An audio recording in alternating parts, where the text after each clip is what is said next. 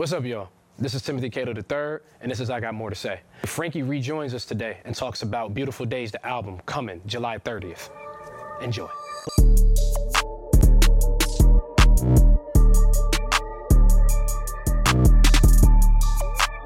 Frankie! Yeah, my guy, what's happening? What's going on, Franks? How you doing? Man, it's good to be here with you again. Good to having a good conversation with you, man. We here. It's a beautiful day to have a beautiful day. So what we gonna do? We gonna have one. Come on. My man, Frankie. Frankie, first and foremost, bro, you know, today we making history, because I Got More to Say, you are the first person to have a follow-up appearance. Hey, let's do it. You know, I don't think that there's anybody better than my bro. You know what I'm saying? Like, I don't think there's anybody better than you, Frankie. So it's a pleasure and it's an honor to have you here. Thank you for waking up early in the morning to come up all the way here to Rochester to come kick it with me. I appreciate it. But man, Frankie, how are you feeling today? Man, we feeling blessed. It's a beautiful Monday. As you mentioned earlier, we got the album coming out. Like, we here just putting some groundwork in and continuing to keep the gears moving. You know, another day that God grants us to wake up. Man, I can't say nothing bad about that. So how about you, brother? Man, I'm blessed, Frankie. The last when we put out the last episode we had, I was a little tired from shooting all the music videos and everything, but feeling real good. Good day in the gym, good meal, a lot of prayer, handled a little bit of business today, so it's a beautiful day outside, so I'm definitely feeling good. Frankie, you mentioned the album, but before we get into that, Frankie, I kind of came in, we have a new setup here and I Got More to Say, you know what I'm saying? We filming in Rochester, and Frankie, what I wanted to do is I wanted to definitely kind of spruce it up a little bit. All so right. Before I had the record wall at the previous spot we shot at, so for this one I had to make sure that I kept the music flowing. I know me and you kind of picked out a couple of our favorites that we enjoy. Let's talk about these real quick. Let's show some respect to the OGs. Frankie, how you feeling about some of these albums, bro? Talk to me about any one you want to. We got some Fugees up here. We got The Chronic, Hell Hath No Fury, To Pimp a Butterfly, bro. Let me know. Man, with any of these albums, I feel like you can't go wrong catching the vibe. Good Kid, Mad City, a beautiful album by Kendrick Lamar. As we know, beautiful follow-ups as well. But Kendrick, he kind of takes you into that cinematic vibe. And I like how on his album cover he said like a short film by. So it kind of, although it's an album, it's an audio album, he's still like taking you into that type of realm of a kind of like a movie, The Chronic, man, I bump The Chronic all the time. Nice, heavy West Coast vibes. Dr. Dre going on a production, then stepping into that lane as letting people know that he's a spitter too. And then, man, Fugees. Man, we got some heat here. We got some heat here, man. Definitely. What you feeling about these joints, though, man? So this all from your collection, G's. I know they all hold a special place, so, man, let me know. What's going on? And just for the record, I do not buy vinyl unless that vinyl is of some superior quality and some superior stature. For sure. So I don't just buy any vinyl. If I go out and I actually buy your vinyl, that means your music hit me and it means something to me. So, as you said before, Frankie, a lot of these mean a whole lot to me. But, I'm going to start with this Playboy Cardi. His self-titled debut. This ain't even his debut album. This technically is a mixtape. Okay. Man, when Playboy Cardi first came out, that was like one of the peaks of like the SoundCloud era. You know what I'm saying? Because like when it comes to like the SoundCloud era of rap, I'm a big proponent of the SoundCloud era. You know what I'm saying? That was a very good era. And, that album, nothing sounded like it. Like Cardi ain't really talking about a whole lot. He just like the young nigga era. You know what I'm saying? Just fly talk, a lot more about style than it necessarily is substance, and just having like a good time. So that album just bring back, kind of like your party years, like my turn up years, For sure. And a hugely influential album too. People still try to mimic and do what Cardi does, from his, his voice to, the way he say things, his ad libs. So I definitely gotta, that Cardi one lived special within my heart. I actually got a special story about this one. I was just on the internet one day just looking up random vinyl, and I ended up going on Guitar Center's website, and I ended up seeing that, and I never knew it came out on vinyl, and I just bought it. Man, that cover art going crazy. Definitely. Man, one thing, my bad, but one thing I like to say, man, like the vinyls, I think it provide a whole different aspect of like the artistry, you know, like because it does bring more of a spotlight on that cover too. Like you got a whole, these damn near posters if you really wanted them to be, and like, you put them up on your wall. Shrines, like so many beautiful enshrinements of, people's favorite vinyls and stuff like that. So yeah. And music is missing tangibility. Me and you were around the same age. Remember when we used to go to the record stores and buy the CDs, and it was something about taking it out the plastic, putting it in the CD player, and hearing it spin. You know what I mean? CDs that was a great era of music. And like I said, just that tangible feeling of music, that's just something that we're missing now. And a lot of it is done through like merchandising, and I'm all for it. But I miss like when you could actually like hold on to the music. You know what I'm saying? Fact. You know what I'm saying? I miss like when, it was actually like an artifact. Now it just lives within our phone. So I think that's the thing I love about it. But just to finish up on here, I mean, Hell Hath No Fury. I mean, when it comes to like the drug dealer rap, the coke rap, I mean, pushing his brother No Malice, or he was Malice at the time, but I mean, they redefined it. They commercialized it. Like, I feel like, you had the Raekwons, and you had the Ghostface, and, you had several rappers that, really got down with like the drug lingo. Those are some of the first that I think of. But I feel like they modernized it because, you got like club songs on this album. Like, this is a dope record. Like, if you look at the, I don't want to mess up kind of what we got going on here, but like, if you, sorry, but I got to show the listeners. If you look at this album, like, this album is, hold on, can the camera get it? Yeah, the camera getting it. Like, hold on, let me hold it straight. Yeah, like, this album, they got all this money on the wall. This stove is not for cooking food. It's for cooking something else. You know what I'm saying? They got on, I don't even know, the big jeans, the big chains. He got like, the watches. Like, this is coke rap at its finest. I mean, even when you look at the back, they got the clips. Hold on, where's it at? Come on. They got the clips on the hubcap of the Bentley. Come on. You see what I'm saying? That's different. Yeah, like, before coke rap was, like the way it looked was just, so gritty and like, so street. And this doesn't sacrifice any of the grittiness of the street, culture of it. But it's still like, like I said, it commercialized that went with a dude, Mr. Me Too. Like, a lot of that is deeply rooted in drug culture, but, it's still a thorough street record, and that's why I love that album so much. And then, so shout out to Clips. I mean, like I said, one of the greatest, one of the most underrated hip hop duos of all time. And then, because like I said, they commercialized it. And then, I can't leave up off of here without talking about Gucci. For those of you who don't know, Gucci Mane is one of my favorite rappers. Him, Project Pat, Biggie, Tupac. Those is probably like my top four. Those four are the first that come to mind. I just remember I always Gucci was always like a figure to me. You know what I'm saying? Like just like with the jewelry to talking about trapping, just what he was about, how his unique sound, how underground he was, and like I said, when he first came out with this album, like I said, I was like a little boy when I first got caught on to this. So this album definitely holds a special spot in my heart, and I still listen to Gucci. And shout out to Gucci. We talk about rappers just kind of growing old and living positive and doing better for themselves and their community. Like I see Gucci with a family, he got a record label, he's still signing some of the hottest talent out, he's still working with all these different artists, he's still staying very current. Man, Gucci is aging like a fine wine in his rap game, so shout out to Gucci. But anyways, Frankie, now that we done went and talked about this, man, let's jump into Beautiful Days. Now, Beautiful Days, July 30th. Make sure that y'all go grab that. Yes, on all streaming platforms. Make sure that y'all go grab that. But Frankie, I just introduced the project a little bit. When it just came to me going to Syracuse, I remember I was having a conversation with his name is Patrick. I was having a conversation with him, and I was like, man, Patrick, like do we have to take capstones in order to get our masters? It's just that and the third. Because for those of you who don't know, Syracuse University, Newhouse, has the #1 communications program in the world. You heard it. Yes, and I'm a product of that, and I wear that badge proudly. But I was going and I was talking to him, Frankie, and I just was like, man, like, what kind of capstones do we got to take? He was like, there's an audio capstone. And I was interested. Because I always thought to myself, like I said before, I'm not a rapper. But I was like, I've always been interested in it. I love being in the studio, on and I always wanted to work with you. And he was like, man, like, you know, we do got an audio capstone where you can make an album. We have to make something quality, this, that, and the third. And you was the first person I thought of, you know, just because, you know, I had been with your discography ever since the first album, Frank's the album.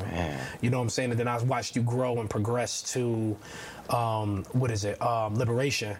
And then, you know, when you came with the Butterfly Effect, you know, outside of Beautiful Days, the Butterfly Effect is my favorite album that you ever put out. I was like, man, like, I got to get Frankie up here to this studio. I got to, you know, help him find and perfect and craft his sound. So, you know, that's why when I called you and you said you was with it, you know, we had our first studio session like September, October.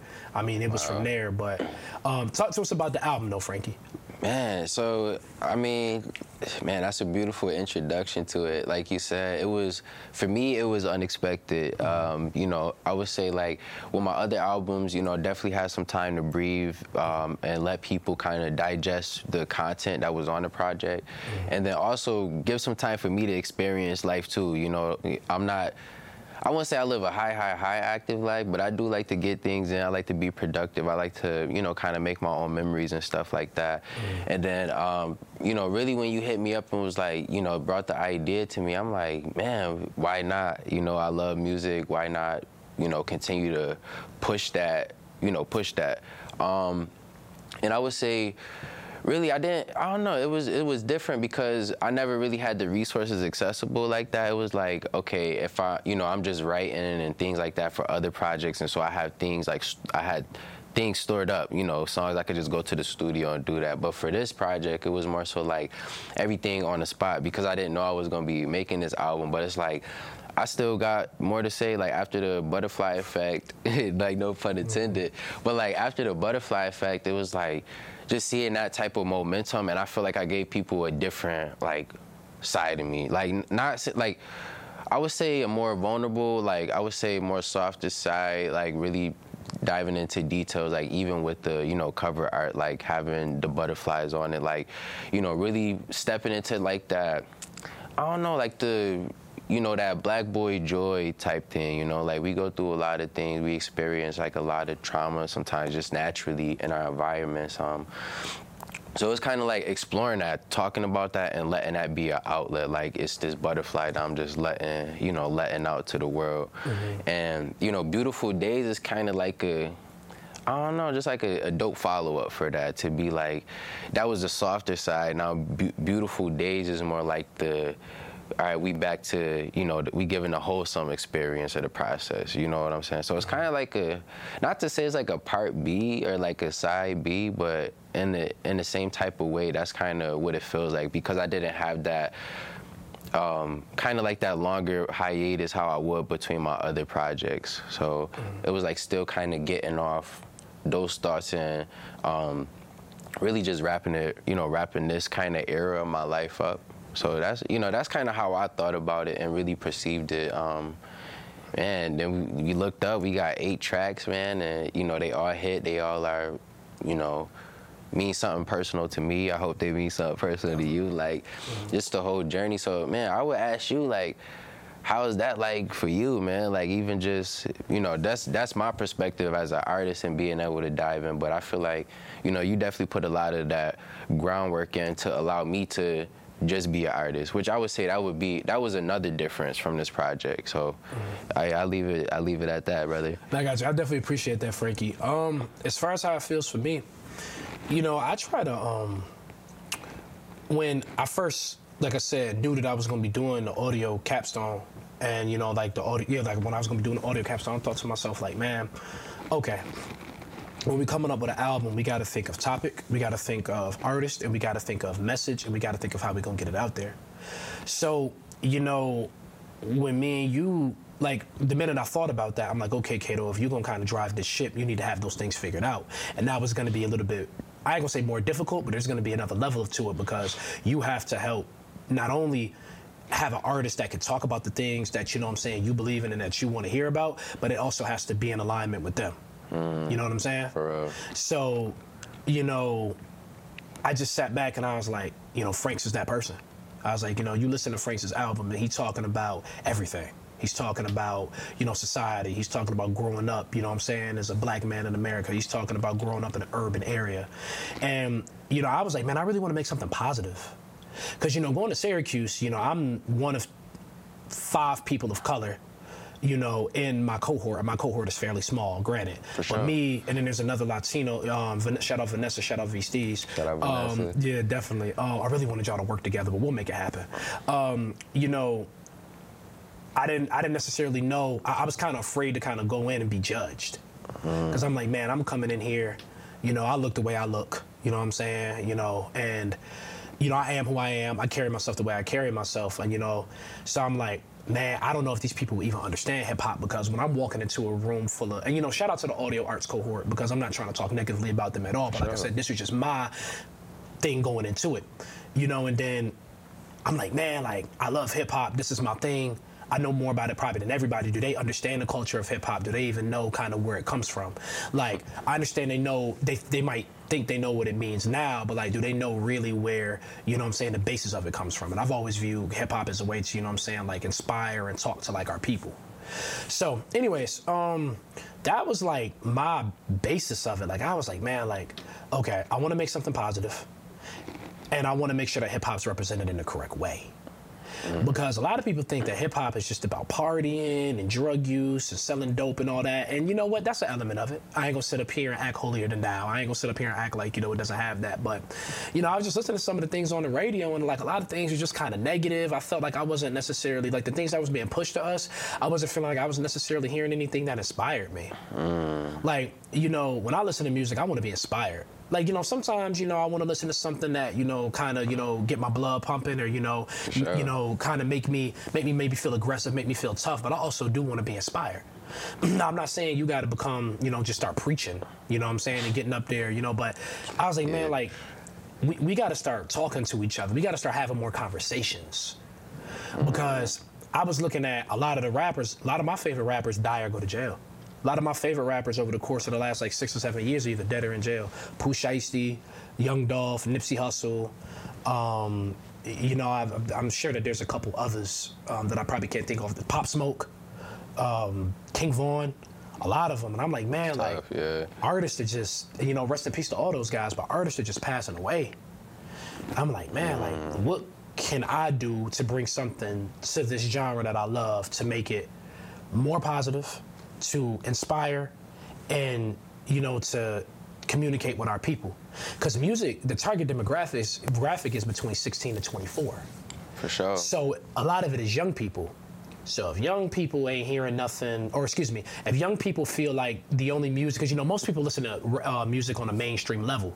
A lot of people ain't on Twitter, on Instagram, looking and hearing and searching for, you know what I'm saying, like, you know, more street or underground things. Right. I'm like, man, like, you know, like, we got to talk to these 16 and 24-year-olds, especially us 16 and 24-year-old young black men, because we have so much power right now. We have a lot of the influence. We have a lot of the voices. We understand technology the best. And, you know, we dying at a rapid rate. We getting jailed at a rapid rate. Or the suicide level is very high.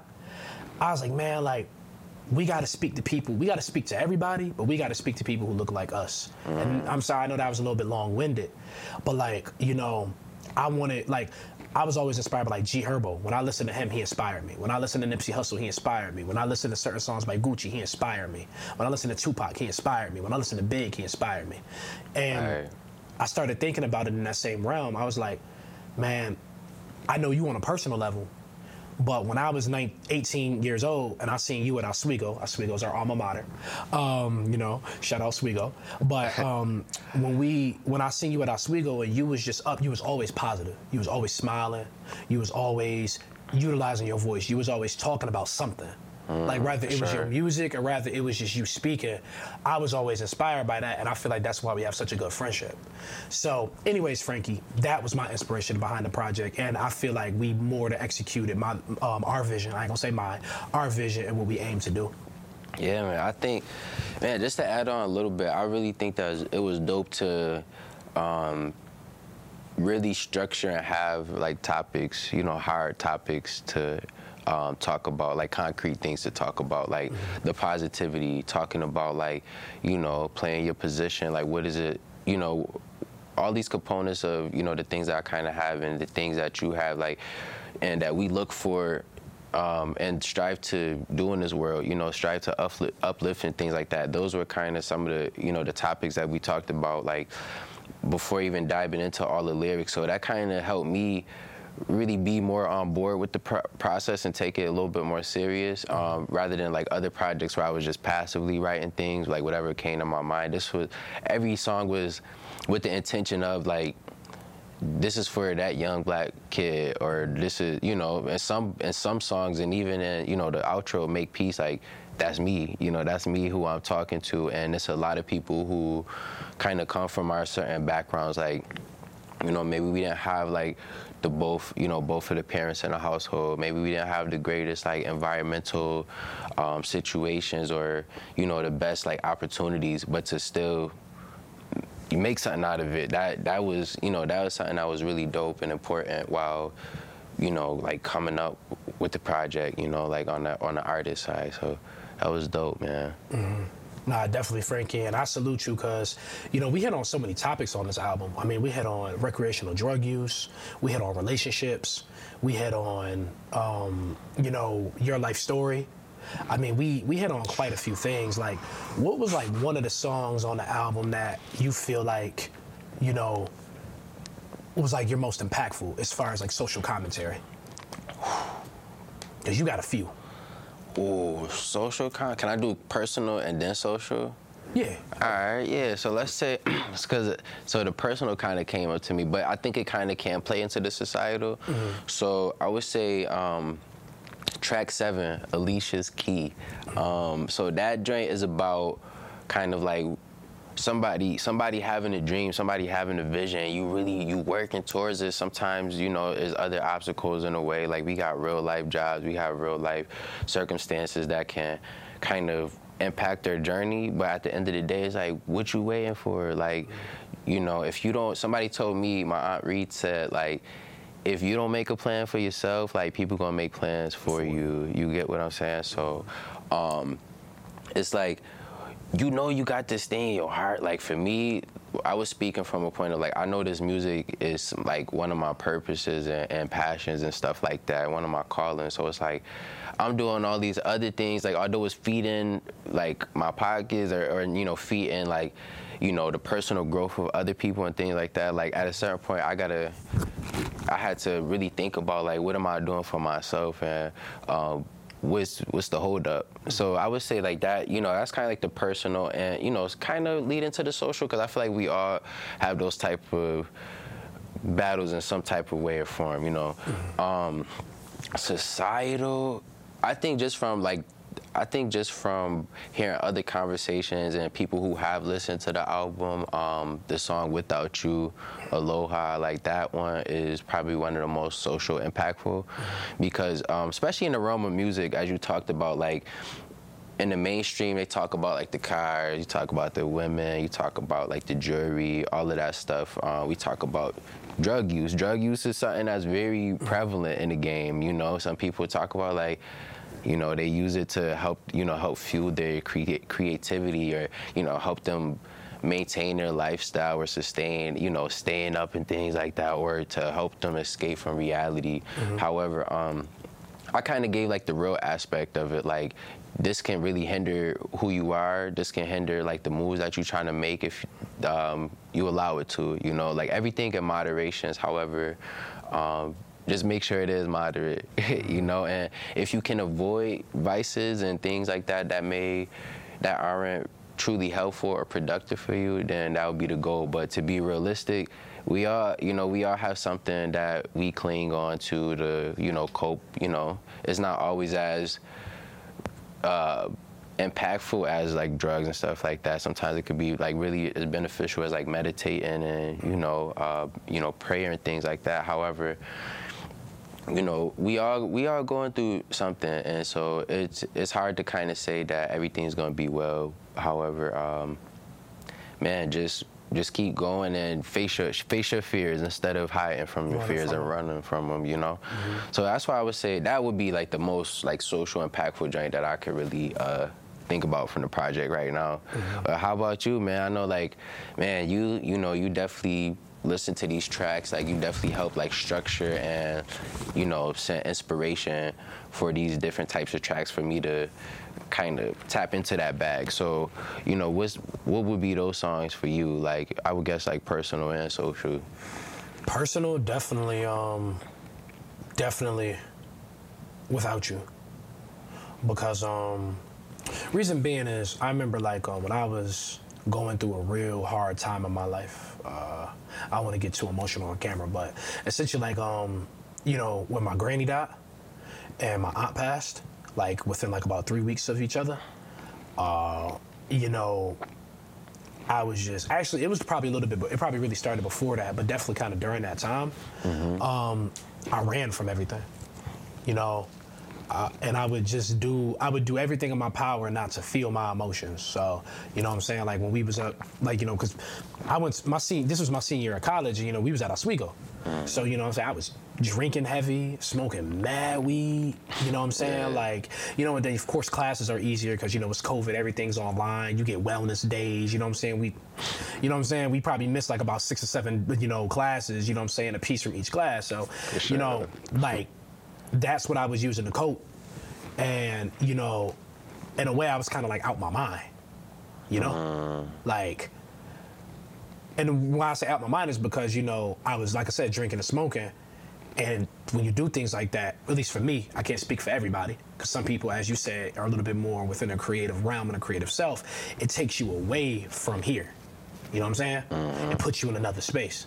So I was kind of using it to escape, and then, you know, eventually, like I said, I think that's kind of one of the key things that helped me move to Atlanta. And you remember how Atlanta went, you know what I'm saying? I ain't gonna call it the worst, but you know what I'm saying? Definitely the hardest 8 months of my life. Strengthening for sure. Yeah, you know what I'm saying? So, you know, when I just was hearing that song and I was hearing you talking about facing your problems and staying away from, you know, substances and, you know, facing your fears and facing yourself, you know, I definitely, as far as facing your problems and facing your fears, you know, I definitely, you know, really vibe and really connected with that song. Like, I felt like if I would have heard that song a couple years ago, I think that I might have thought twice about, you know, some of the habits and some of the things that I was doing. For sure. So I definitely probably have to say Without You from like a personal stance. And then from a societal level, I might have to go Done With You. The relationship culture right now, especially I feel like amongst black people, is absolutely terrible.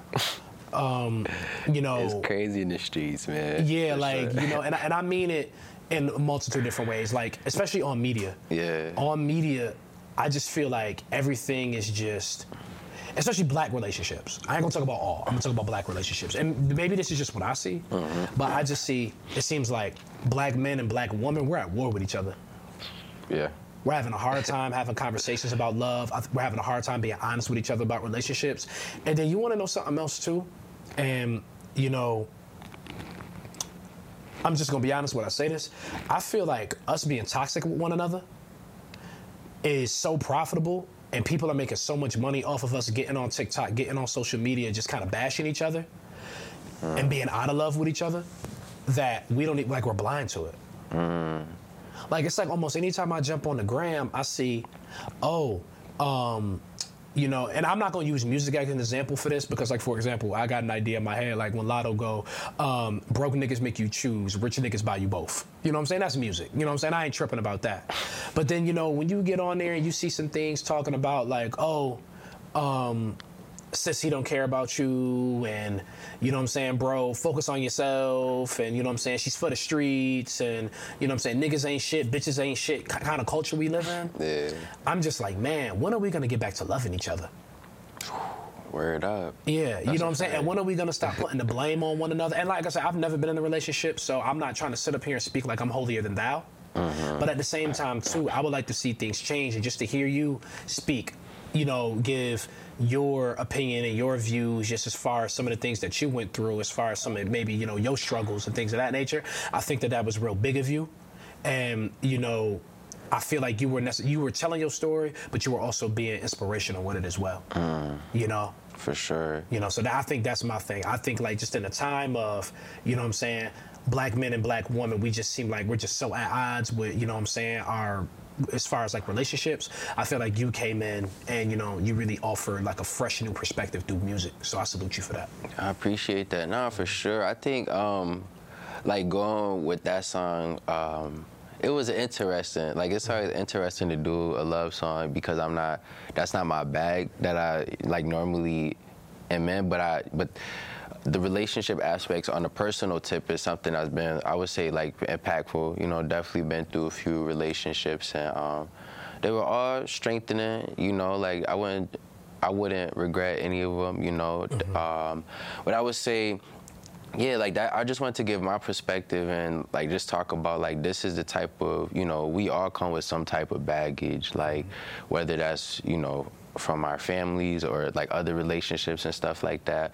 And that's just kind of me offering like, I don't know, just letting it out, you know, just venting. And I think that sometimes we have to do that. And it's not in a way like how you mentioned, like I'm not bashing nobody. It's like, you know, I'm right in my wrongs too. It's like a few women that I hurt, I still harbor that shame. Like, you know, not to dwell in it and stuff like that, but to also be like, damn, I know what I did was kind of messed up, but at the end of the day, like all we can do is continue to learn and not hold ourselves in that shame and doubt, and you know, let that fester, because that can go to the next relationship, then the next relationship, then the next relationship. And I feel like that's why a lot of relationships can seem broken, because we tend to, I don't know, some people tend to like seek a, you know, whether it's relationship, situationship, like right after the next and next, like, and they think that's the healing, but really the healing is to sit back and reflect and be like, yo,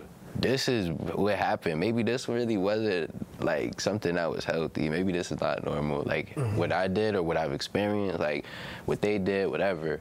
But yeah, that's kind of how that song was too, man. You know, I think people will rock with that too. Like it's definitely on some groovy type, like on a groovy beat too. So that's hard, man. Definitely, yeah. I mean, as I said before, Frankie, I really salute you for that song, because I feel like, you know, for us men to talk about, you know, some of our shortcomings in life, especially like when it comes to how we deal in relationships, I think that that's something we need to talk a lot more about. You know, I feel like we kind of getting away from that. So I definitely salute you for that song, and that was a beautiful song that you wrote.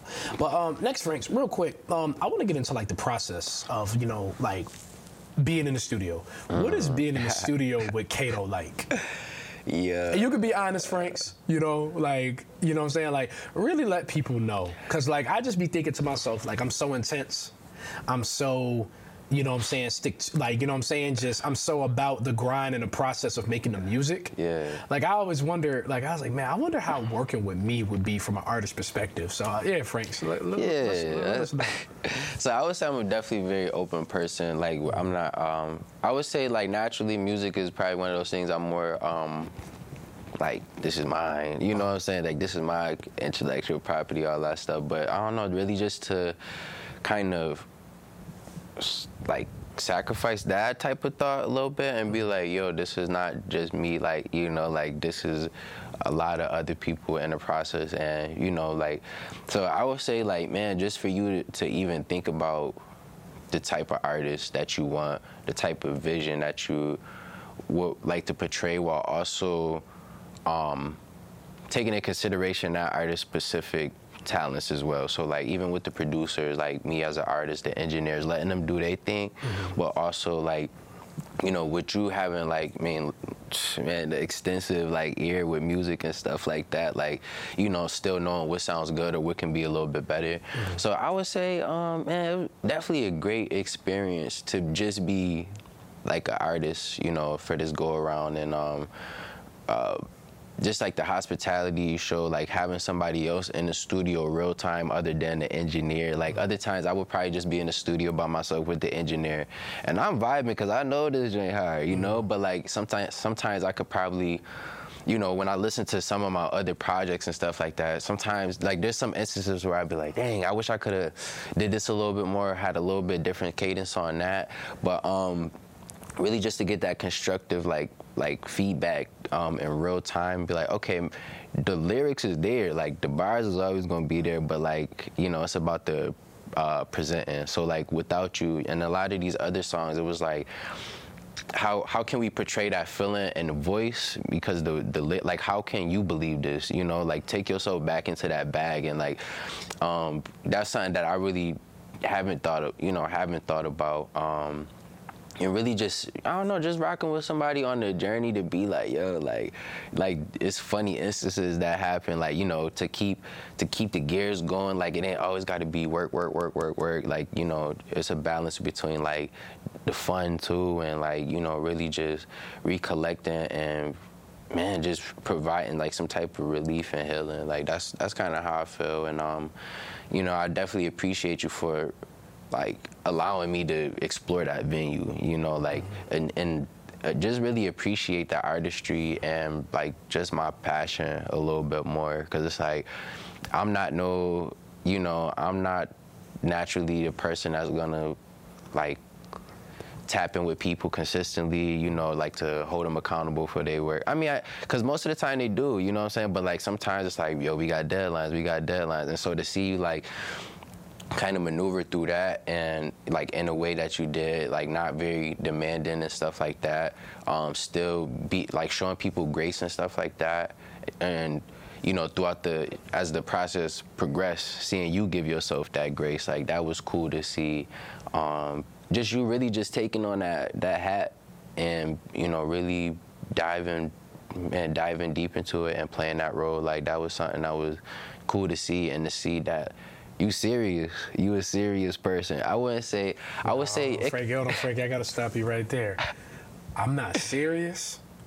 I'm not serious. I'm dead ass. Yo, he's dead ass. I'm dead ass. That's a fact. Continue, Frankie. Nah, he's dead ass serious. I had to let people know I'm not serious. I'm dead ass. Yeah, so yeah. I would say like the intensity is what really like I don't know, what just makes it what it is. Like obviously, like I wouldn't say like dead ass in the sense of like you hounding, but it's like making sure people are held accountable. You feel me? And I think that's something that is important and people can lack, because you know there's your Suge Knight type people too, you know what I'm saying? Those type of executives and that are physically hands-on. Yeah, physically, you know, and ain't, you know, it's my way or the highway, you know.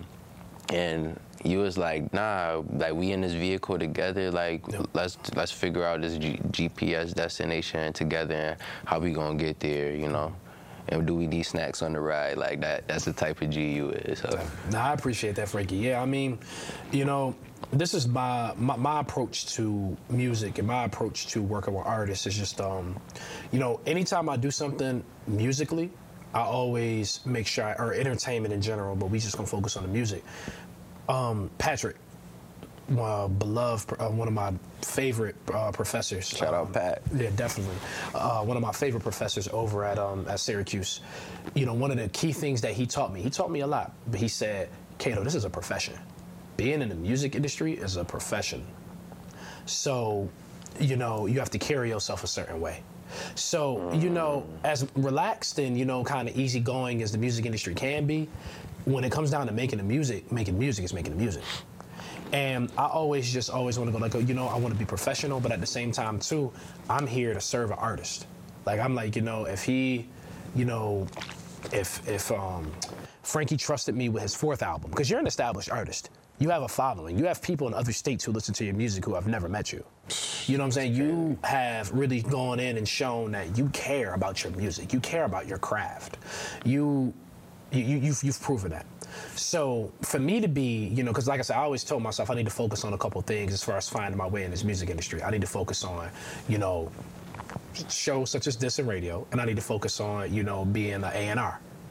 And I was like, you know, if he's going to allow me to A&R his 4th project and trust me with his fan base, trust me with his sound, trust me with his vision, I best to make sure that I come and I take this very seriously. So, you know, and like I always said too, you know, my key thing is when it comes to working, you know, I'm here to serve people. You know what I'm saying? I have a certain voice, and artists love working with me.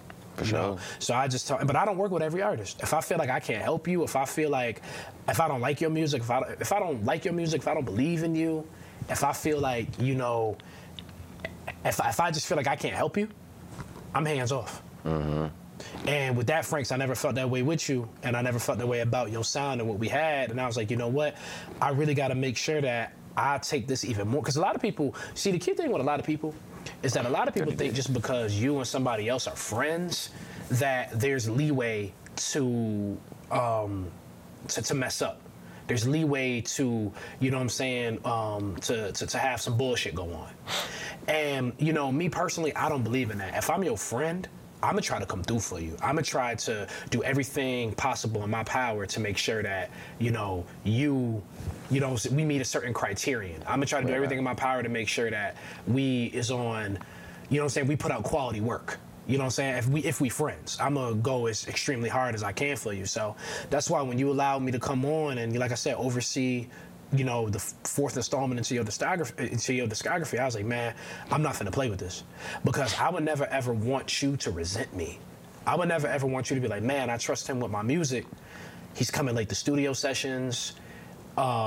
He's bringing a whole bunch of people who aren't about business into the process. His breath bad. You know what I'm saying? You know, he you know what I mean? Nah, like, for sure. just anything. So anytime I showed up, I tried to make sure that I was on time, I was prepared, I looked the part, I dressed the part, my mind was right. You know, I dedicated a lot to it. Because I'm like, you know, I don't want Frankie to, I don't want this to affect our friendship. Music is meant to bring people together. Music is meant to inspire people. Music should bring people closer. I didn't want it to drag us apart. Nah, for sure. So that was why I went so hard. That's why I was calling, and God bless Zach. Zach was the head studio engineer. That's why I was calling Zach 24/7. Yo, Zach, man, can we reschedule this time? It'll be a little bit easier for Frank. You know what I'm saying? Like, you know, and shout out to Zach, because Zach is a great guy. Zach be watching, nothing but love. But, you know, but that's why I was so steadfast on it, Frankie. So that's why I went as hard. I was like, man, regardless of how this come out, I want to make sure that me and Frankie is still, you know, on speaking terms. I want to make sure that our friendship is bettered from this. So Yeah, nah, that's a fact, bro. It's definitely been some artists and things like that who I worked with, and I was just like, these raw people are, you know, they cool in their own rights, but I probably wouldn't never work with them again. And I don't ever want people, like, if I come in and I'm myself, like, if I come in and I'm myself, and, you know, like I said, I understand I could be a little bit extra at times. I get that. But if I come in on myself, I give quality advice. I'm respectful to everybody. Anytime I walk into a room, I try to be respectful to everybody. And the artists just don't like working with me, or people just not vibing with me. That's cool, because I was myself. As long if I know I wasn't disrespectful, I know I wasn't trifling, I know I wasn't lazy, I know that I wasn't being rude to nobody, and people don't rock with me, that's perfectly fine. I'm not meant for everybody to like. You know, and I've accepted that. There's 7.5, 8 billion people on this planet. Everybody not gonna like me, and I'm not gonna like everybody. Free game. You know what I'm saying? So that always has been my thing with it. Like, you know, if I go in and on myself and people don't like me, cool.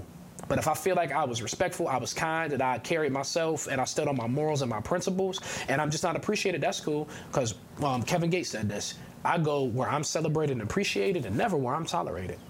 So I tell people, please don't let me start feeling like I'm being tolerated, because I promise you I'll fall back. Come on, man. Because I'll go and I'll create my own success. I don't necessarily, I love to work as a team, and I love to join in with success, but I'll go and I'll work to create my own success. Come on. So, anyways, Frankie, because you gave me that platform, I was like, man, I'm about to value this. I'm about to cherish this.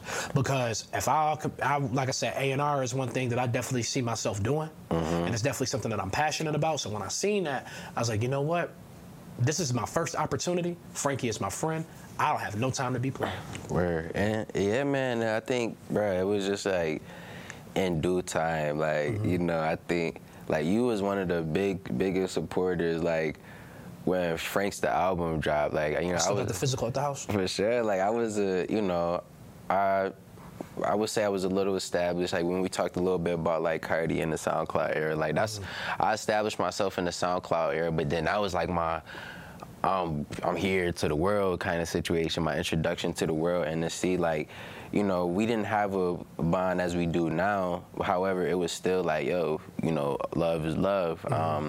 And to, I don't know, just to see, like, man, like, you put the album as your cover, I mean, like, you know, as your profile pic on Instagram when that joint first came out, like, you know, like, a year after, you like, yo, like, or probably like, man, probably like 6 months after, you like, yo, I think we need a new project. And, you know, I started to really think about that and really went back into, like, my notebook and trying to, like, structure what Liberation was going to be.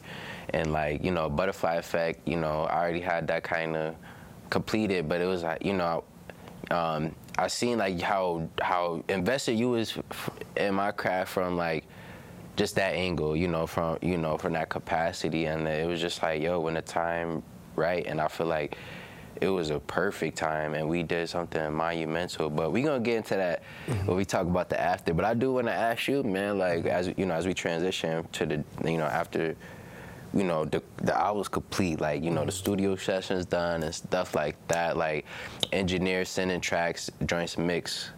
Is the album done after that? Is the work of the album done after, you know, after the studio sessions and stuff like that? Not at all. Like, especially, you know, especially diving into that as your, you know, your first experience. Like, a lot of people think, like, it's all, you know, it's just studio time, you know what I'm saying? Like, and you know, your song come out, you get your buzz and stuff like that. But, like, what does that look like, especially, like, from your angle, like, you know, diving into this realm? Oh, man, well, I mean, you're talking about afterwards. I mean, Dame Dash said this. And I'm looking at the camera and I'm going to say this. Dame Dash said this. You can have the hardest music ever. You can have the most fire music ever. You can have 10 diamond songs waiting to go. If you don't have marketing, promotion, advertising, you don't have those 3 things basically right there, your music will never be heard and your music will never sell. You know, and I try to tell people, talent isn't necessarily what really sells music anymore. Like, you know, Nicki Minaj has said this. Other artists have said this. I'm not the first to say this. I'm just repeating information that I've heard from other established artists. Talent ain't necessarily what sells music anymore. It's your popularity. Can you gain a following? Can you gain people's ears? Can you gain attention? Do people care about what you have to say? Do people value your opinion, or do people hate your opinion so much that they'll run and tear it down? So I always understood that, okay, Frank's got the talent, and talent does play a part, but at the same time too, if we don't market this, if we don't promote this, if we're not talking about this consistently, if this isn't a part, because it's in you, not on you, if this isn't a part of us and this isn't a part of our pretty much daily lives, then our music will never sell. Word up. Our people will never ever hear our music. And, you know, so Frankie, to answer your question in a simple, no. Music is great, and going to the recording studio and recording the album and putting it out there, and, you know, going hard with, you know what I'm saying, in the studio and finding beats and all that stuff, that's only really probably about 35-40% of the battle. Making connections with, you know, people at radio in order to get your song on the radio is a majority of the battle.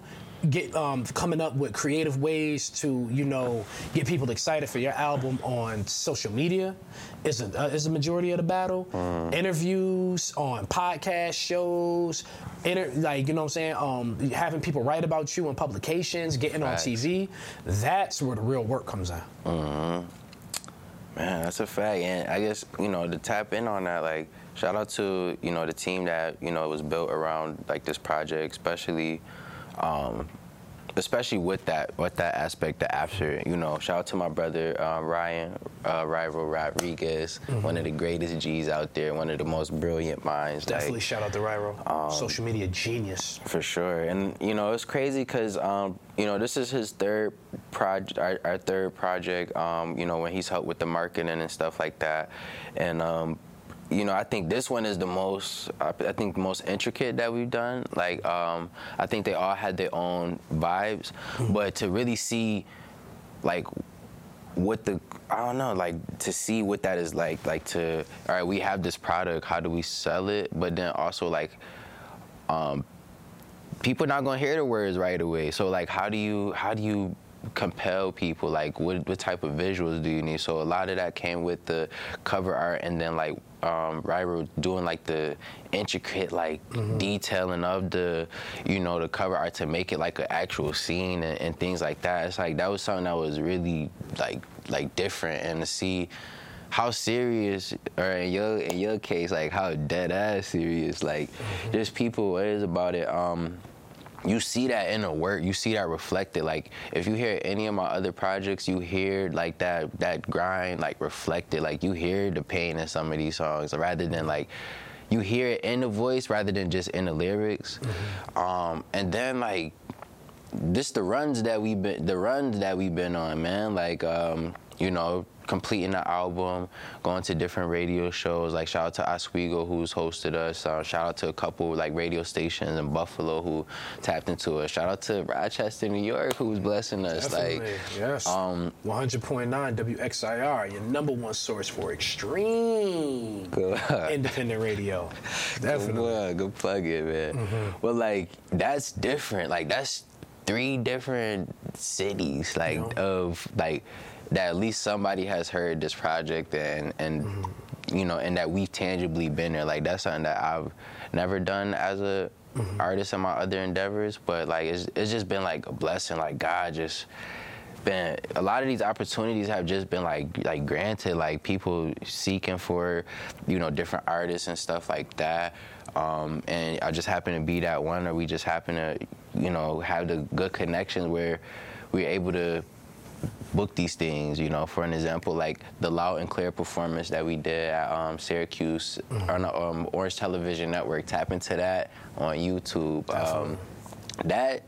That was fire. Like that was, I've never did like a live performance where I've seen like mad cameras around me, like people, like it's a whole, like it's somebody working every camera, and like the little action, you know what I'm saying, that job, like I'm like, yo, we in a real life, you know, we in a real life set, and it's like, yo, this is what people dream of. This is what I dreamed of. Like, I'm not sure what your dreams was, but like, you know, even like going into the project, but it's like, you know, like what I said on Obi's Caddy, like them dreams that I had in my mama's living room is turned into the physical, and I can't lie, that's pretty cool. Like not to like, it's like, it's pretty cool, like not to, you know, you gotta stay humble with it, like, you know, not be so arrogant where it's like, you know, I'm that G now, I'm that guy, and like not really think about it so minimal and like just graze over it, like, you know, the grind keep going, but also like you never did that before, you never been here, so just take a moment to be like, yo, that's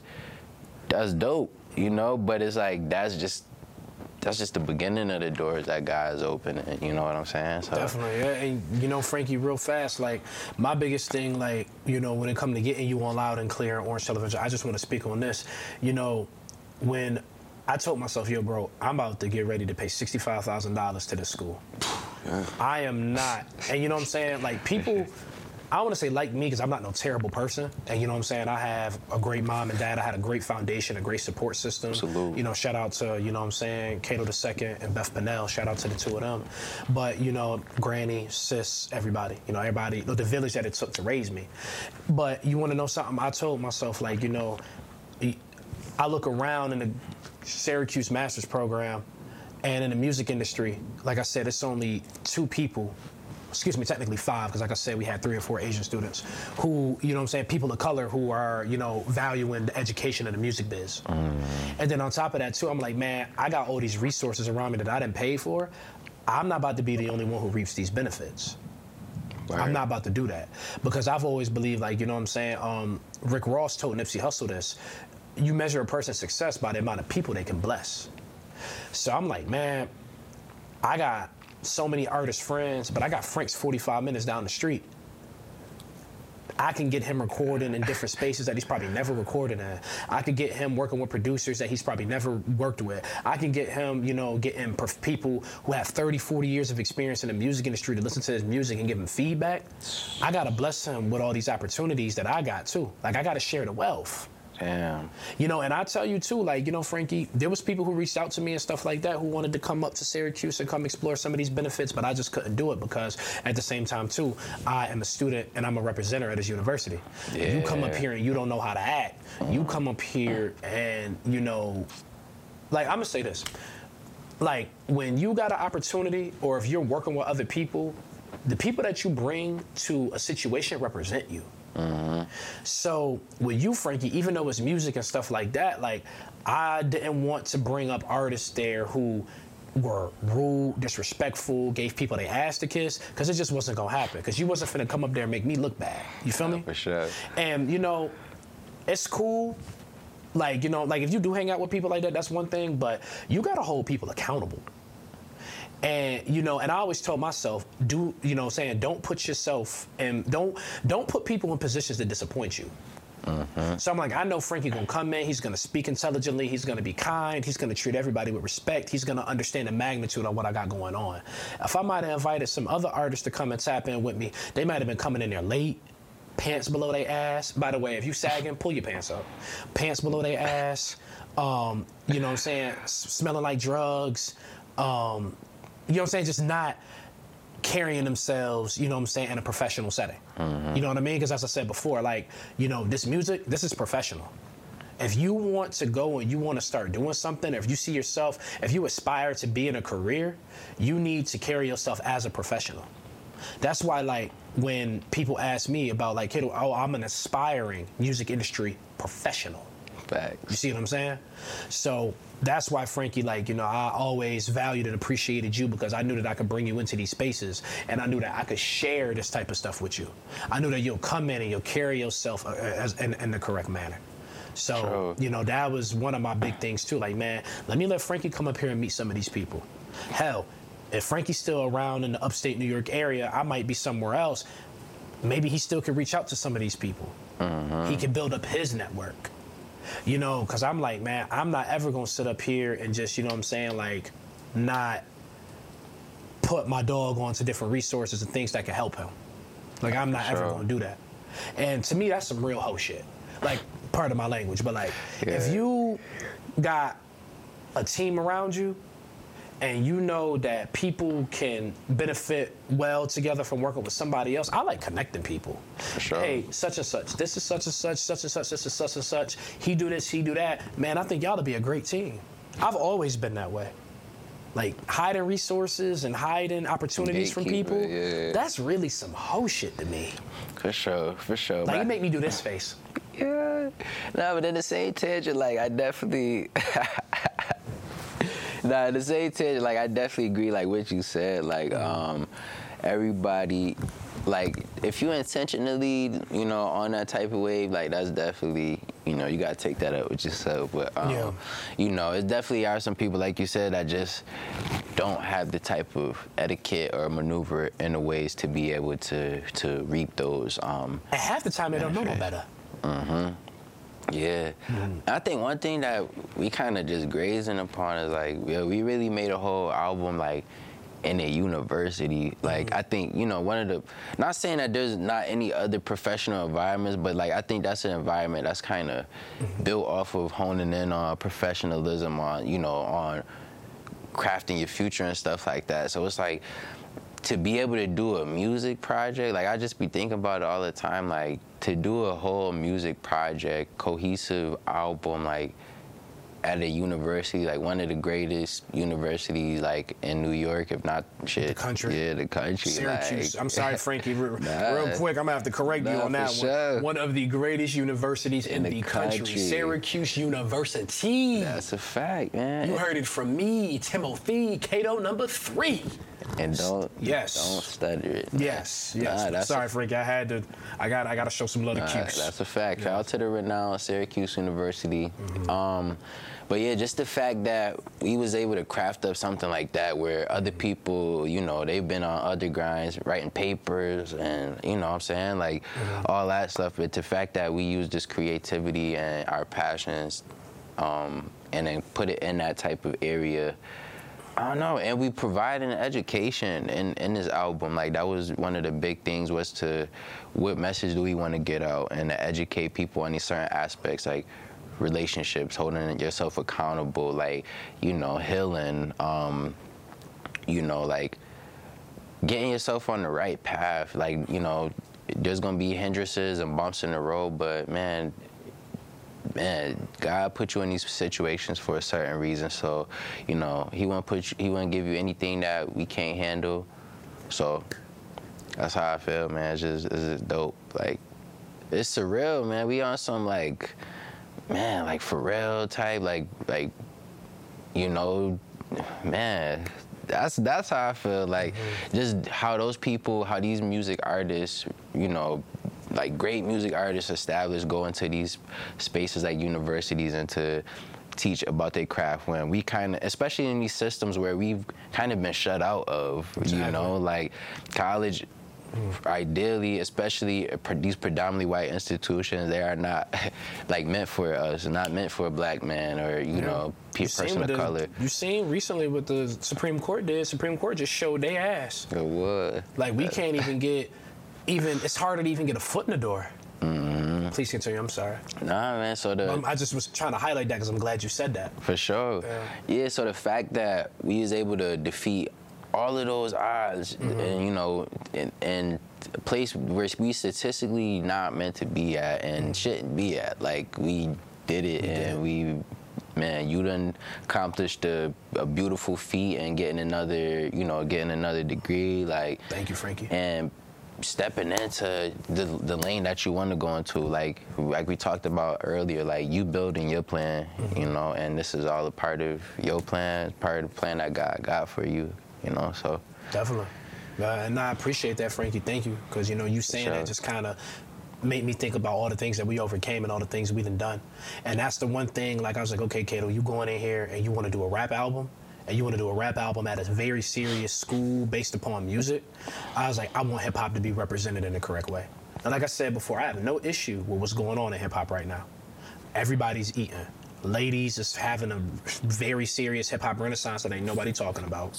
Yo. You know what I'm saying? I feel like, you know, the trap artists is still doing their thing. The more creative guys is coming up underneath, you know, like the kind of like, not necessarily rap weirdo, but kind of like, you know, like the SoundCloud era, you know what I'm saying? Like Destroy Lonely and all those guys, and Cardi, all those guys are doing well. You know, I love where hip-hop is at today. I wish far fewer rappers were in prison and dead. But I love where hip-hop is today. So, you know, but that's why I just wanted to go in and I wanted to make something positive. Because, you know, Frankie, like, you know, and I want to ask you about this. When it comes to making a positive rap album, like, how do you do it where it's not corny? Because I'm not going to lie to you, like, you know, no disrespect to any other artist, and I'm just going to say, out of all the rap albums I've heard over, like, the last 5 or 6 years, the one guy who figured out how to do it, and he's probably a person we need to have a conversation about probably later on, but is Nipsey Hussle.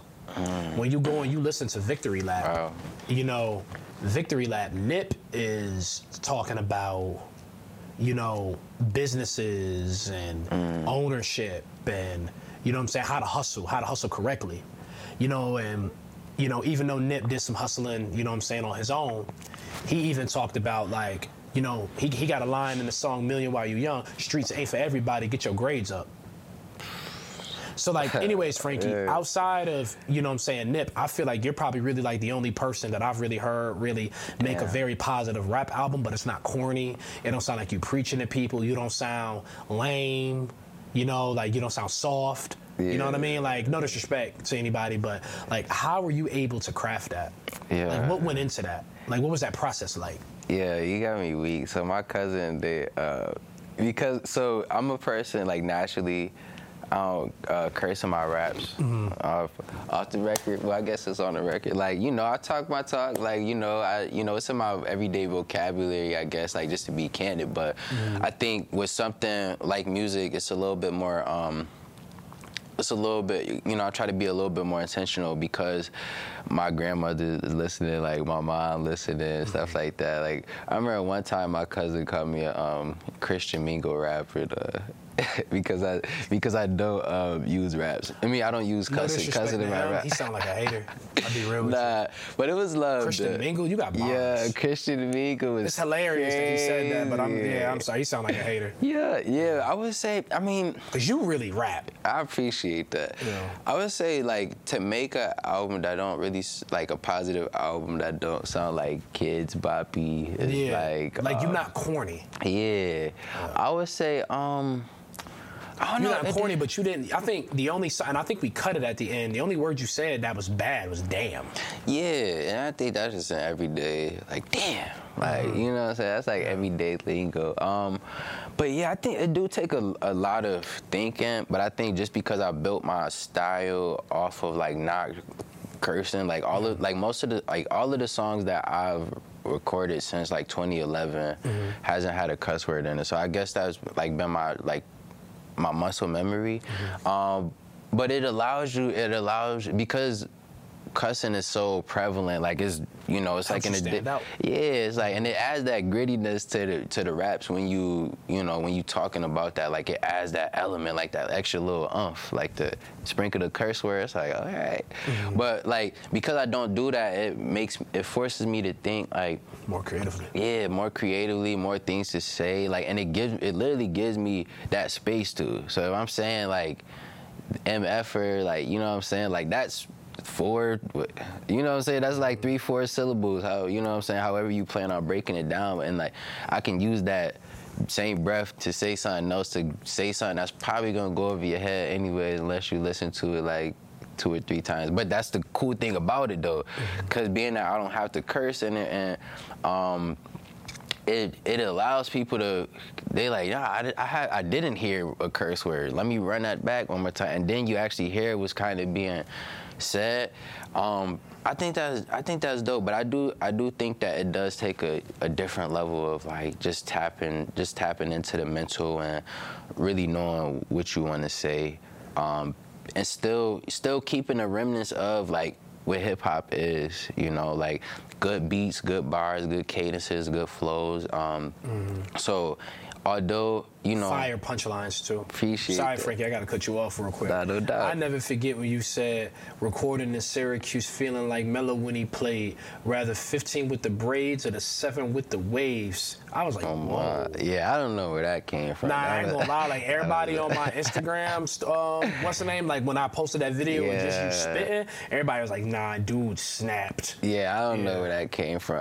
And it was crazy because when I thought about that line, like, I don't know where it came from. I really don't know where it came from. Like, obviously, you know, we was recording in Syracuse, and then I was like Mello when he played, and then soon as I said played, I was like braids and stuff, and I'm like, yo, this dude is like, I'm like, it's really crazy how these lines just come up in my head, and so like I try to connect it because that's 2 Mellos, like, you know, 15 Mello, like that's the Nuggets when he was, you know, in the game going in, but we can't disregard Nick's 7 Mello, you know what I'm saying? So it was like, man, I was hoping that I could like get that in there, and then when it fit so perfectly like that, like I'm like, man. So like, I guess like bringing that back a little bit, like, I don't know, man, it's just so dope to be crafting like bars, and you know, sometimes I don't, like, a line like that was just something I just had crafted, and it's cool to structure a song like where that can like just fit in perfectly. So are you a Mello fan? I'm keeping a stack. Mello was my first favorite player. Like I'm not a huge sports person, but like, man, I remember when he came to New York, like that once. I remember like hearing on the radio when he dropped like that 62-point game.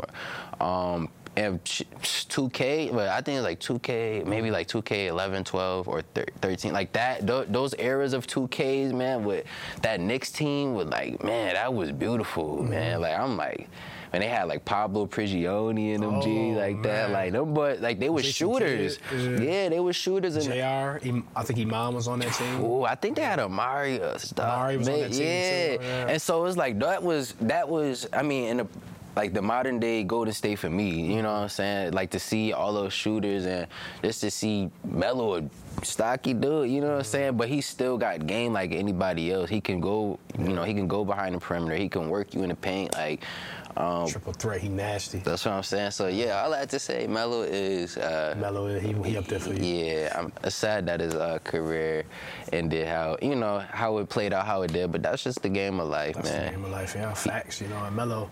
Man, I mean, you know, I got memories of him when he was on the cover of NBA Home Court, NBA Street. That was like one of my favorite NBA Street games. So yeah, and like I said, I just like Mello because he can hurt you in so many different ways. Finish at around the rim, take you off the dribble, post you up. Mello was nasty. But now, real quick, just not to get too much onto the topic of basketball, Frankie, I want to get back to just your artistry. Yo, Franks, what's your coldest line on Beautiful Days? I got one in mind. I can tell you mine first if you need time to think. Ooh. But what's your coldest line? What's like that line that just make you go, damn? I I think I think it's a lot of great lines. It's a few. Yeah, I'm gonna say the one that sticks out most is because I pride myself on like the last couple bars, like you know what I'm saying, like I'm a home run. Like if you don't remember anything else, like or if you ain't compelled with anything else, I'm saying those last 2 bars of that last like scheme, that's gonna take you there. So I would say Obi's Caddy, going back to there when I was like, through them droughts, stay dedicated like Wayne Carter. Ding, ding, like, ding, ding, ding. That's exactly what I was thinking, bro. It's like, you just gotta. Yes. Like, Wayne is so. We know who Wayne is. A monster. Like, man. Yeah. So I would say, like, man, that's 2 of his. I mean, aside from No Ceilings, like, those are 2 of his greatest, like, mixtape series. Like, all the droughts. If you haven't listened to any of the droughts, tap in. If you haven't listened to any of the dedications, tap Drought in. 3. Wayne was going crazy. I'll never forget when he said, and these hoes start looking like fleas on my shit. Have you seen her? Who? Nina. She's on my hip. Yellow, white diamonds. Call it cheese on them grits. I was like, Lord, who says that? That's what I'm saying. Like, that was Drought 3, Wayne. Come on, Drought 3. How many drought? Man, he didn't got. I think he ended it on 3. Yeah. He might have. I know he might have had a 4th drought, but it wasn't called Drought 4. Yeah. Dedication. He got like 6 of them. Brother got like mad sorry for the waste. Like, man, Yeah. You know. Yeah, Wayne. Yeah. When it come to mixtapes, I mean, I don't think that you can put maybe 50s up there. Dipset is up there. Locks. I'm probably forgetting a couple people. I don't know, because the definition of a mixtape is different. For sure. Because, like, for example, this Cardi album is a mixtape, a commercial mixtape. So, you know, Barter 6 by Young Thug is a commercial mixtape. But if we're talking about you over other people beats, you can't leave Wayne out of the top 5. Jacking for Maybe beat. not. You might have to put him number 1. Yeah. I mean, Weezy is the only person that I could say on top of my mind, like, that has consistently made, like, these are radio songs too. Like, you think about like some of the tracks that he went on, like these songs had their own success and stuff like that. But Wayne could get in the booth, drop it tomorrow, and you forget who the artist was, or you would just choose that Wayne version over the original artist version. Yeah, like, I think on No Ceilings, that was another great mixtape he made. On No Ceilings, I think he said, yo beat ain't safe. It's not. Yeah, or like Run This Town. No disrespect, as much as I love the Kanye West, Rihanna, and Jay-Z version, when Wayne go on Run This Town, I can't not listen to that version when I listen to Run This Town. Yeah. That's a fact. Like, man, what's that? When he go, you softer than nylon. Whoops, I meant nylon. Perfection is the goal, and I'm headed to the pylon. Crown fit me good. I ain't even got a try on. The pistol mean business. That bitch should have a tie on. Like, come on, bro. Then he switched the flow. Tina told me do this shit, so I had to do this shit. I get superhero money. They call that nigga super rich. Like, Wayne. See, just how you went down that road, like, I hope people go down that road when listening, like, hearing those bars, like, especially because, you know, it give you a couple bars, like those are the last couple bars, and then it give you a little bit of the beat, you know what I'm saying, and then it come back again, like, yo, like, and that's what I hope people do, like, with the lyrics that I do, because there are, like, so many metaphors, similes that, you know, I like to pride myself on.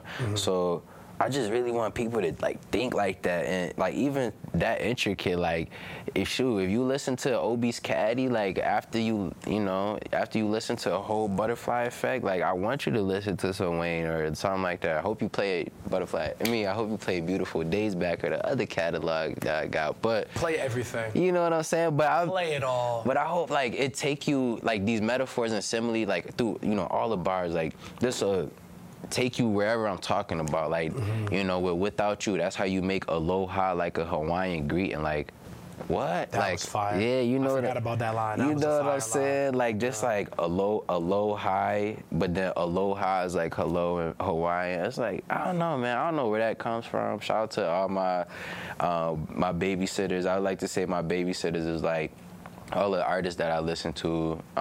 No disrespect to all my, my grandmothers, my aunts, and stuff like that. Say, wait, where you going with this? Yeah, I was so lost. Yeah, but I would say like these are the people I was listening to. Like if I was going through pain or stress or like just wanted to take my mind somewhere else, like these were the people who had my attention. Like these artists and stuff like that kept me occupied from trying to dive into a street life that wasn't quite frankly prepared. That I'm not prepared for it, and you know what I'm saying. Like, so I would say that's why they was those type of, help me hone in and stay safe. So I would say like those type of Jesus.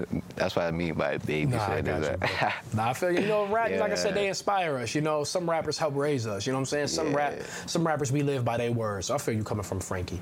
Frankie, what was I going with this? I got so much I want to ask you. Oh, okay. I'll ask you this first. So I created a couple playlists to kind of help give you some inspiration. Because I was like, Frankie, we're going to make a positive album, but we want to tell our story. Because, the way we describe Beautiful Days is that it's a handbook for growth. Ooh. So I made a couple playlists, Frankie. Tell me, what songs that, on some of those playlists, like, really inspired you and helped you hone in on your craft? Like, I was like, man, like, okay, I need to kind of jump into this bag. And what songs were you listening to maybe around that time, maybe that I didn't put on there that helped you do that same thing?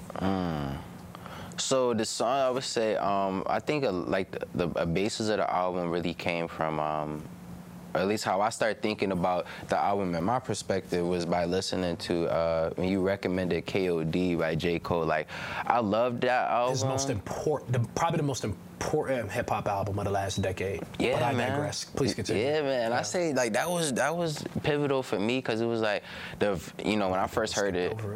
Yeah, like I listened to Window Pane. Like obviously that's my speed, like that heavy bass and just like how his lyrical content, like the thing that really make you feel. But when I dive back, I'm like, yo, all these joints really make you feel. And as I dove into this album, like I don't think I really did that for a lot of albums like in recent years.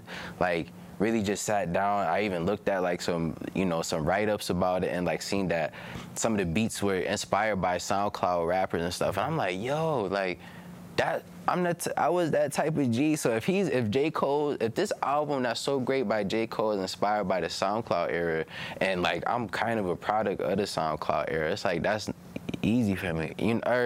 That's not foreign to me. So I would say like really that just in he talked about like, drug use and the real aspect of it.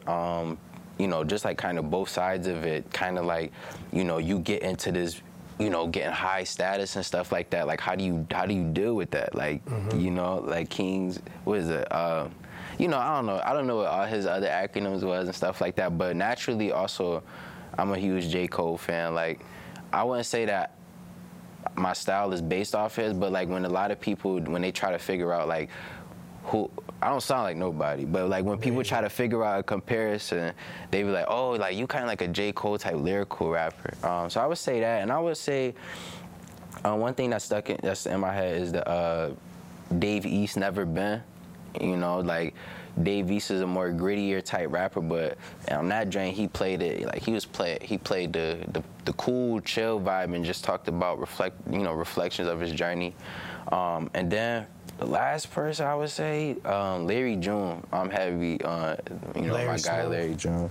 Got my boy Torres shirt on right now. There you go, Frankie. But really like just the whole his chill cadence. I don't rap like him at all. Like we ain't got the same, what you call it, like octaves of voice and stuff like that. He sing a little bit and stuff. I tried out a couple of times. Yeah. Nah, I'm sorry, bro. You brought it up. I gotta get on you. Yo, look, y'all. I just want to make sure that y'all hold Frankie accountable.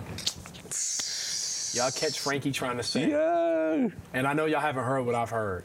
Shut it down. Anybody in the future, if you're around him before he let it get on DSPs, tell him to stick to bar spin. Yeah. Frankie, I got love for you, bro. We snapped on Metamorphosis, though, when I sang on Butterfly Effect. You got Metamorphosis, bro. But what you tried to do in the booth up at Syracuse, I could not be a part of it. We tried to do some foolishness.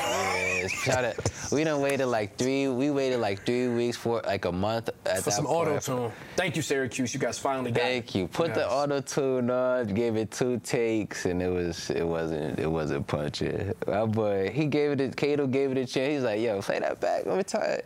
Like, nah, that ain't it. I'm like, it wasn't there either. And I'm grateful that I think even as the album shaped out to be what it is, like that part just wouldn't fit. It was bad. Yeah, it was terrible. Yeah, bro. Then oh my God. Let's not even talk about that prank you and Right did. Oh, man. That shit had me in my feelings. Yeah. Because I thought y'all was dead ass. You on there sounded like some soca reggae, something that was in the house music type of vibe. Yeah, 2017 Franks was Wait a minute, that was a real song you recorded? Yeah. Wait, I thought you just Wait, you really went to the It never went nowhere though. That was also I can tell. Yeah. I'm glad. Yeah, that was also working on a project in Oswego with some other people. That was a good experience, but that experimental vibe for that song just wasn't it. Some people rock with it though. It gave us some like some Drake views, like Frankie. Yeah. If somebody rock with that song, they do not care about you. Man. Okay, bro? I'm gonna put it on SoundCloud for y'all to hear, man. Yeah. Okay, drop it as a single on your own release. Yeah, I do not want my name attached to that, bro. All right, Frakes. You're born and raised in Buffalo. Yeah. Born and raised in Buffalo, New York. I said this, I think, before we created the album, and I think probably the most important song we have on the album is Buffalo Part 2. No city has been through what Buffalo has been through in the last, I think, like 3 years. No disrespect to anybody's city. For sure. I'm morally speaking from probably definitely a little bit biased, but I remember when I came to you about doing, a follow-up to Buffalo, because that was something I was very adamant. I said adamantly. I was very adamant about, hey, we need to do a Buffalo Part 2. Now's the time. Can you talk to us? Because, a lot of people don't necessarily know about Buffalo. Shout out to Griselda, because I feel like they helped put Buffalo on the map. I feel like they helped, really helping put the entire upstate on the map, because there's a lot of very talented bar spitters who live in this area. Right. But can you kind of describe Buffalo to us? And can you take us through what Buffalo has been over the last few years? For sure. Give me a second. Mm-hmm. So I know that's a loaded question. Yeah, so I feel like when a lot of people talk about Buffalo, they be like, yeah, it's the hood, and, same stuff happening there like in every hood. But really, Buffalo's it's a place with character. Like, you go into the city, like, it's not nothing flashy like Toronto or like Houston or anything. Like, you don't have no huge, like, glassy buildings and futuristic, like, architecture. It's a place of grit, like, hustle. Yeah, hustle, like cement. And I think when you go into the city, you see that, and it's really about character. Like, we've been through a lot of things, like, just even historically, like, you had like a blizzard in '77, like, let's not talk about our sports record, like, but we done been through some pain. We getting there though. Yeah, definitely. But we done, especially like even talking about like within the last year, like we had the top shooting, like we had the blizzard last year that killed people. Yeah, like literally like a winter killing people, and DeMar Hamlin. Yeah, like that's a lot for a city, and and it happened all within what, like about the span of 8 months? Because the top shooting was like what? May, right? May. The top shooting was like May, April, June. DeMar Hamlin was, I think it was like December. Had to be December. Like it had to be like December. Yeah, because it was playoff time. Mm-hmm. So DeMar Hamlin is December, and then the snowstorm was Christmas. 2 months before that. Yeah, that was Christmas. Oh, Christmas. Yeah, so it's like dang. In the span of like 6-7 months, this city just been getting hit left and right. Like, it's just been things that either you don't see very often, or things that we just haven't seen at all. Like, I just kind of break it down for people. When DeMar Hamlin, when that injury happened, he died on that field. Like, I don't think people understand DeMar. And then wasn't it a Monday night game or a Thursday night game? So if you're watching football, everybody's watching. DeMar Hamlin died on that field. He had no brain activity and his heart wasn't beating, and he had no brain activity. He died. Shout out to the first responders, you know what I'm saying, who helped save DeMar Hamlin's life. But that's tricky. You know, and I'm sure very few times have we ever seen an athlete die during the game. But, you know, or excuse me, I don't want to say, very few times have we seen an athlete, die, on the field. But, this was, I think, the first time in, football where we literally seen somebody who was fighting for their life. No, for real. You know, and, shout out to DeMar Hamlin, because, like I said, I'm just glad that he's good. Yeah. You know, because just everything he do for the community, I really salute him. But then, like I said, the top shooting, just going in there, just killing all them innocent people. Wow, and somebody that wasn't even from that wasn't even from Buffalo, you know, I mean, it's not something you can explain on either side, even if it was somebody from Buffalo, but to see how somebody really had a whole manifesto, scripted out, and really targeted that specific place, that's in my, the only, I mean, it's right in the vicinity of the crib. Not too far from Jefferson, right? Yeah, and it's crazy. I actually heard the shots go off. Really? Yeah, I just came back home the day before. No, Frank, you got to break. You got to take us through that, bro. Yeah, man, it was. I didn't even know that. Yeah, it was crazy to see real time. I was literally unlocking my door and I heard 3 shots and. It's sad to say, but the first thing I thought oh, it's a drive-by, people just shooting. You know what I'm saying? You get used to it. Yeah. You get desensitized to it. Then you cut on the news 30 minutes later. Yeah, I'm on Facebook. I see it's people panicking right in front of the crib because I live in on a more of a main street, mm-hmm. and people yo, my cousin, somebody just shot my cousin and stuff like that, a young boy, you know, people just flustered. They don't know what's going on, but they know it's something going on, and just to see you know, there's a lot of joints on Facebook Live of people who were there, recording, the person getting, you know, the person getting taken away, and it was one of the most peaceful ways. But they should have popped him. Yo, for real, and I'm just not to say that anything is good. I wish death on nobody. Yo, they should have clapped him. But people, police officers have clapped people for less in Buffalo. Clap people, a high-speed chase, chasing and stuff. That's not cool. But however, to put 100 rounds in a truck for a high-speed chase rather than putting, you know what I'm saying, throwing down the tire traps and stuff like that. Mm-hmm. But it's somebody with things on him, military registered, you know, military-esque artillery, and he just gets a calm talk and just go into the cop car.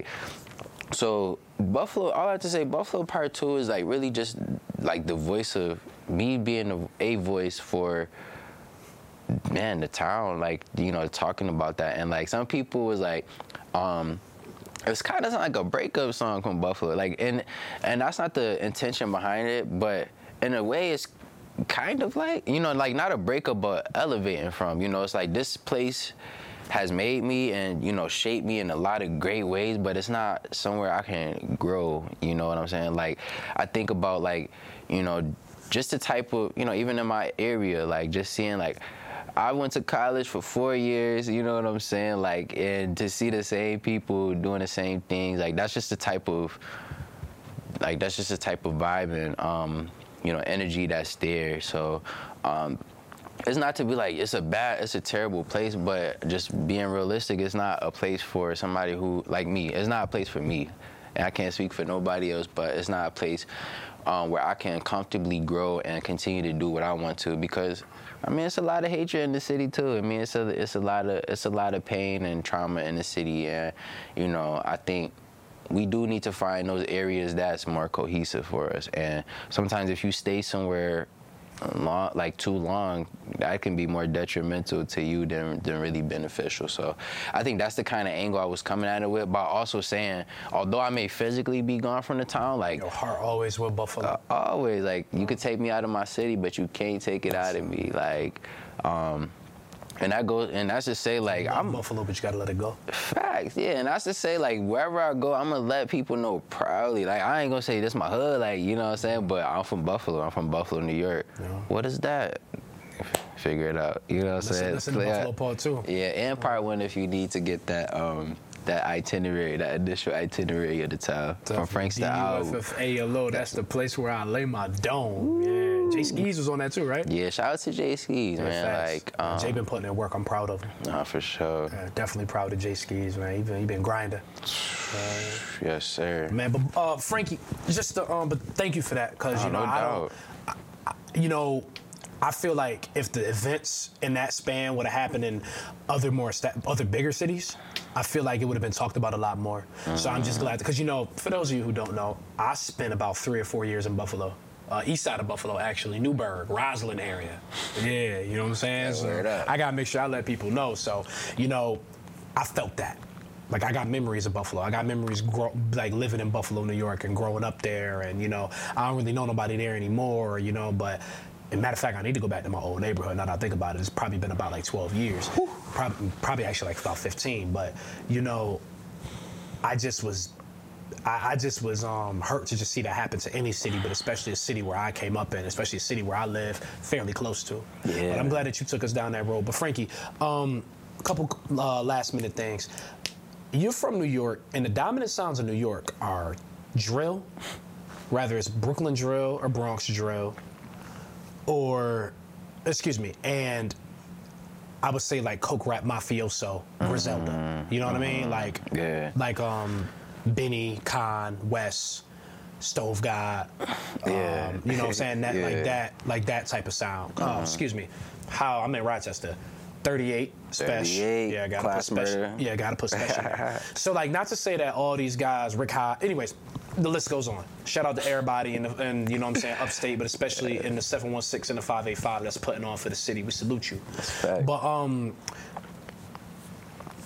you and time out, Frankie. Let me celebrate your wins. This man sitting to my left, Frankie, Marquel, Frankie Knuckles, Jeffries, actually was on tour with Benny, open for Benny, and Khan, I ain't gonna say, like, is a fan of his music, likes his music. You know what I'm saying? We could definitely get into that. But Frankie, how did you, growing up here and, you know what I'm saying, really being born and raised in Buffalo and being around all these sounds of New York, how do you still craft your own? I don't know, man, because I wouldn't... Because no disrespect. Yeah. No disrespect to the guys upstate doing their thing, because everybody's dope, and I don't like comparing people. But, like, I feel like when it comes to, like, guys who just don't sound like anybody, who really are in their own lane and have their own sound, I feel like you're one of few upstate who, you know, really got, like, your own thing going on. That's interesting. I would say, like, through... You know, there's always dominant sounds and areas, dominant sounds in the specific eras that, that I just grew through in rapping. But I would say, like, really just keeping my authenticity and originality is, like, I'm from, obviously, the region of New York, so it's always going to be that type of resonance. Like, it's going to be that type of similarity, whether that's the tone or the swagger or whatever. But, you know, I wouldn't say that my sound was built off of a New York sound or even a Buffalo sound like that you hear in Griselda. Like, cause my beat selection was always like, I love samples. Like, even the first song that I ever rapped up, like, it was a sample. Like, and cause that's because I grew up listening to soul music, you know, with my grandmother, and you know, so all of us came up on that. Yeah, really. Like, and really just like inserting that in there, like keeping that roots, but also, you know, I love, you know, Kanye West was one of those great people who did that, like sampling genius. Yeah, the greatest hip hop sampler of all time, if you ask me. Man, like, yeah, all of those people. I would say, like, just really trying, like, different types of beats that were in New York, because I loved, like, Philly spitters. I loved, you know, Chicago spitters, or, you know, more specifically, like, people of the old Kanye-esque, like, just that sound and the people that he was working with. And so I would say I really incorporated, like, all of that together, and being that I know the old school music, I know how that sounds like, so it's like taking certain aspect like that, like the lyricism or flows, or or not want to say flows, but like the lyricism aspect of that, while also being current with the time. And like, I can't be spitting on a like 50 beat per minute joint, like, but I also can't be on some you know what I'm saying? So it's like the common ground is to just have that conversation, you know what I'm saying? So be in that conversational pocket. And I feel like a lot of people, they rap, but I don't feel like they really have that conversation with their listeners like that. Like when I listen to me, yeah, I listen to me sometimes. Like when I listen to me, it's like, it sound like I'm right next to me, like hearing what I'm saying, rather than really just think of it as like a monolithic, like it's just music, So I would say just keeping my originality by, just staying true to myself, but also living my life. Like everybody hasn't lived the life that I have. Nobody lived the life that I have. Like, so it's like, how do I continue to make these memories, keep myself persistent so I can have a story to tell. So that's how I would say my different. That's what kept me different, kept me true to my sound. Mm-hmm. That's what's up, Frankie, living in your truth. No, for sure. Yeah. And your album has definitely helped me realize that. Like, I went through about like a year or two, and I don't think many people who really know me for being quiet. Mm-hmm. But I went through about like a year or two where I was kind of letting my voice be kind of nullified, and I was kind of having doubts about myself, and I was a little bit, kind of had a lack of confidence and not really wanting to utilize my voice and not really comfortable with living in my own skin. And the Making the Beautiful Days really, some other things, but the Making the Beautiful Days really helped me kind of step back into, like, being this person that I am, who I'm supposed to be, who I want to be. So I definitely salute you, and I thank you for that, homie, because that's what Beautiful Days did for me. My guy. But Frankie, just because, I know we got to get ready to get up out of here soon, man. But Frankie, just before, like I said, I don't know whenever this is going to come out, but what do you feel like the lasting impact of this album will be? Like, what do you feel like when people listen to this a year from now, 3 years from now, 5 years from now? Like, how do you feel like it'll age and mature and it'll grow? Like, what do you feel like the legacy of this album, like, is going to be? I think it's going to open a lot of more eyes and let people know that I'm truly serious about my craft, and just to see that it's a team that was kind of built around this project, and like the promotion, like we in people's face, you know what I'm saying? Like, social media is one of those big things, but it's like, even just seeing like the increasing numbers, like at least, even from other projects and stuff like that, like the increasing number of people like viewing, like they seeing something, they hear something, or something like is compelling them. So it's like they gonna see that, he's serious, like he's a spitter, you know what I'm saying? And I think, it's gonna be like he has a true message for the people. So let me keep listening to this message. So that's how I always seen like my music. A lot of people don't watch the news. A lot of people don't watch TV or read what's going on in the articles. Like, so for me, music is kind of like that outlet to get that to the people. And like, I think that this album really just gonna show people like, yo, I gotta be tapped in. I gotta continue to listen to what brother's saying, like, cause he chopping it up, So that's what I hope to see. And just for me it has already set the precedent. Like, yo, just keep going. Like all of these things that have been put in place, like even with just this project, like, is not coincidental, so just keep going. Like, if anything, it's a testament to keep going. So. Gotcha. Well, Frankie, as I said before, it's been, now that we pretty much less than a week away from getting the album, I'm extremely, extremely, extremely, extremely excited for what we got going. I really, really, really can't wait for us to push this Buffalo song. Mm-hmm. I'm just so thankful. I'm so blessed for you being able to trust me with your discography. This is definitely, you know, always going to be a project that album that I hold very close to my heart. Thank you for giving me the opportunity, as I said, trusting me with your discography, because you are an artist that got it out the mud. You got it out the muscle. Yeah. You know what I'm saying? I'm so happy that, you know, you went from doing this by yourself to doing this with a team. And I'm glad, like I said, that, you know, I could put you in a position to continue to better and further your career and yourself and your sound and your craftsmanship. But sure. Besides that, Frankie, anything that you want to tell the cameras, anything you want to tell the people before we get up out of here? Man, I'm sitting, I know brother gave me my flowers, but on the right of me, you know, you are witnessing a legend. Not even in the making, like a legend that's just gonna continue to refine that legendary path. It's crazy. It's been a beautiful conversation, man. Beautiful Days is coming out July 30th, 2023. Like, that's all I gotta say. Just stay tuned. Is there more you gotta say, brother? Hey, man. Hey, Frankie. Come on now, Brody. But as always, y'all, make sure that y'all follow, like, comment, subscribe. I Got More to Say, YouTube, Instagram, Facebook. And my name is Kato. And make sure y'all keep it locked right here, because as always, I got more to say.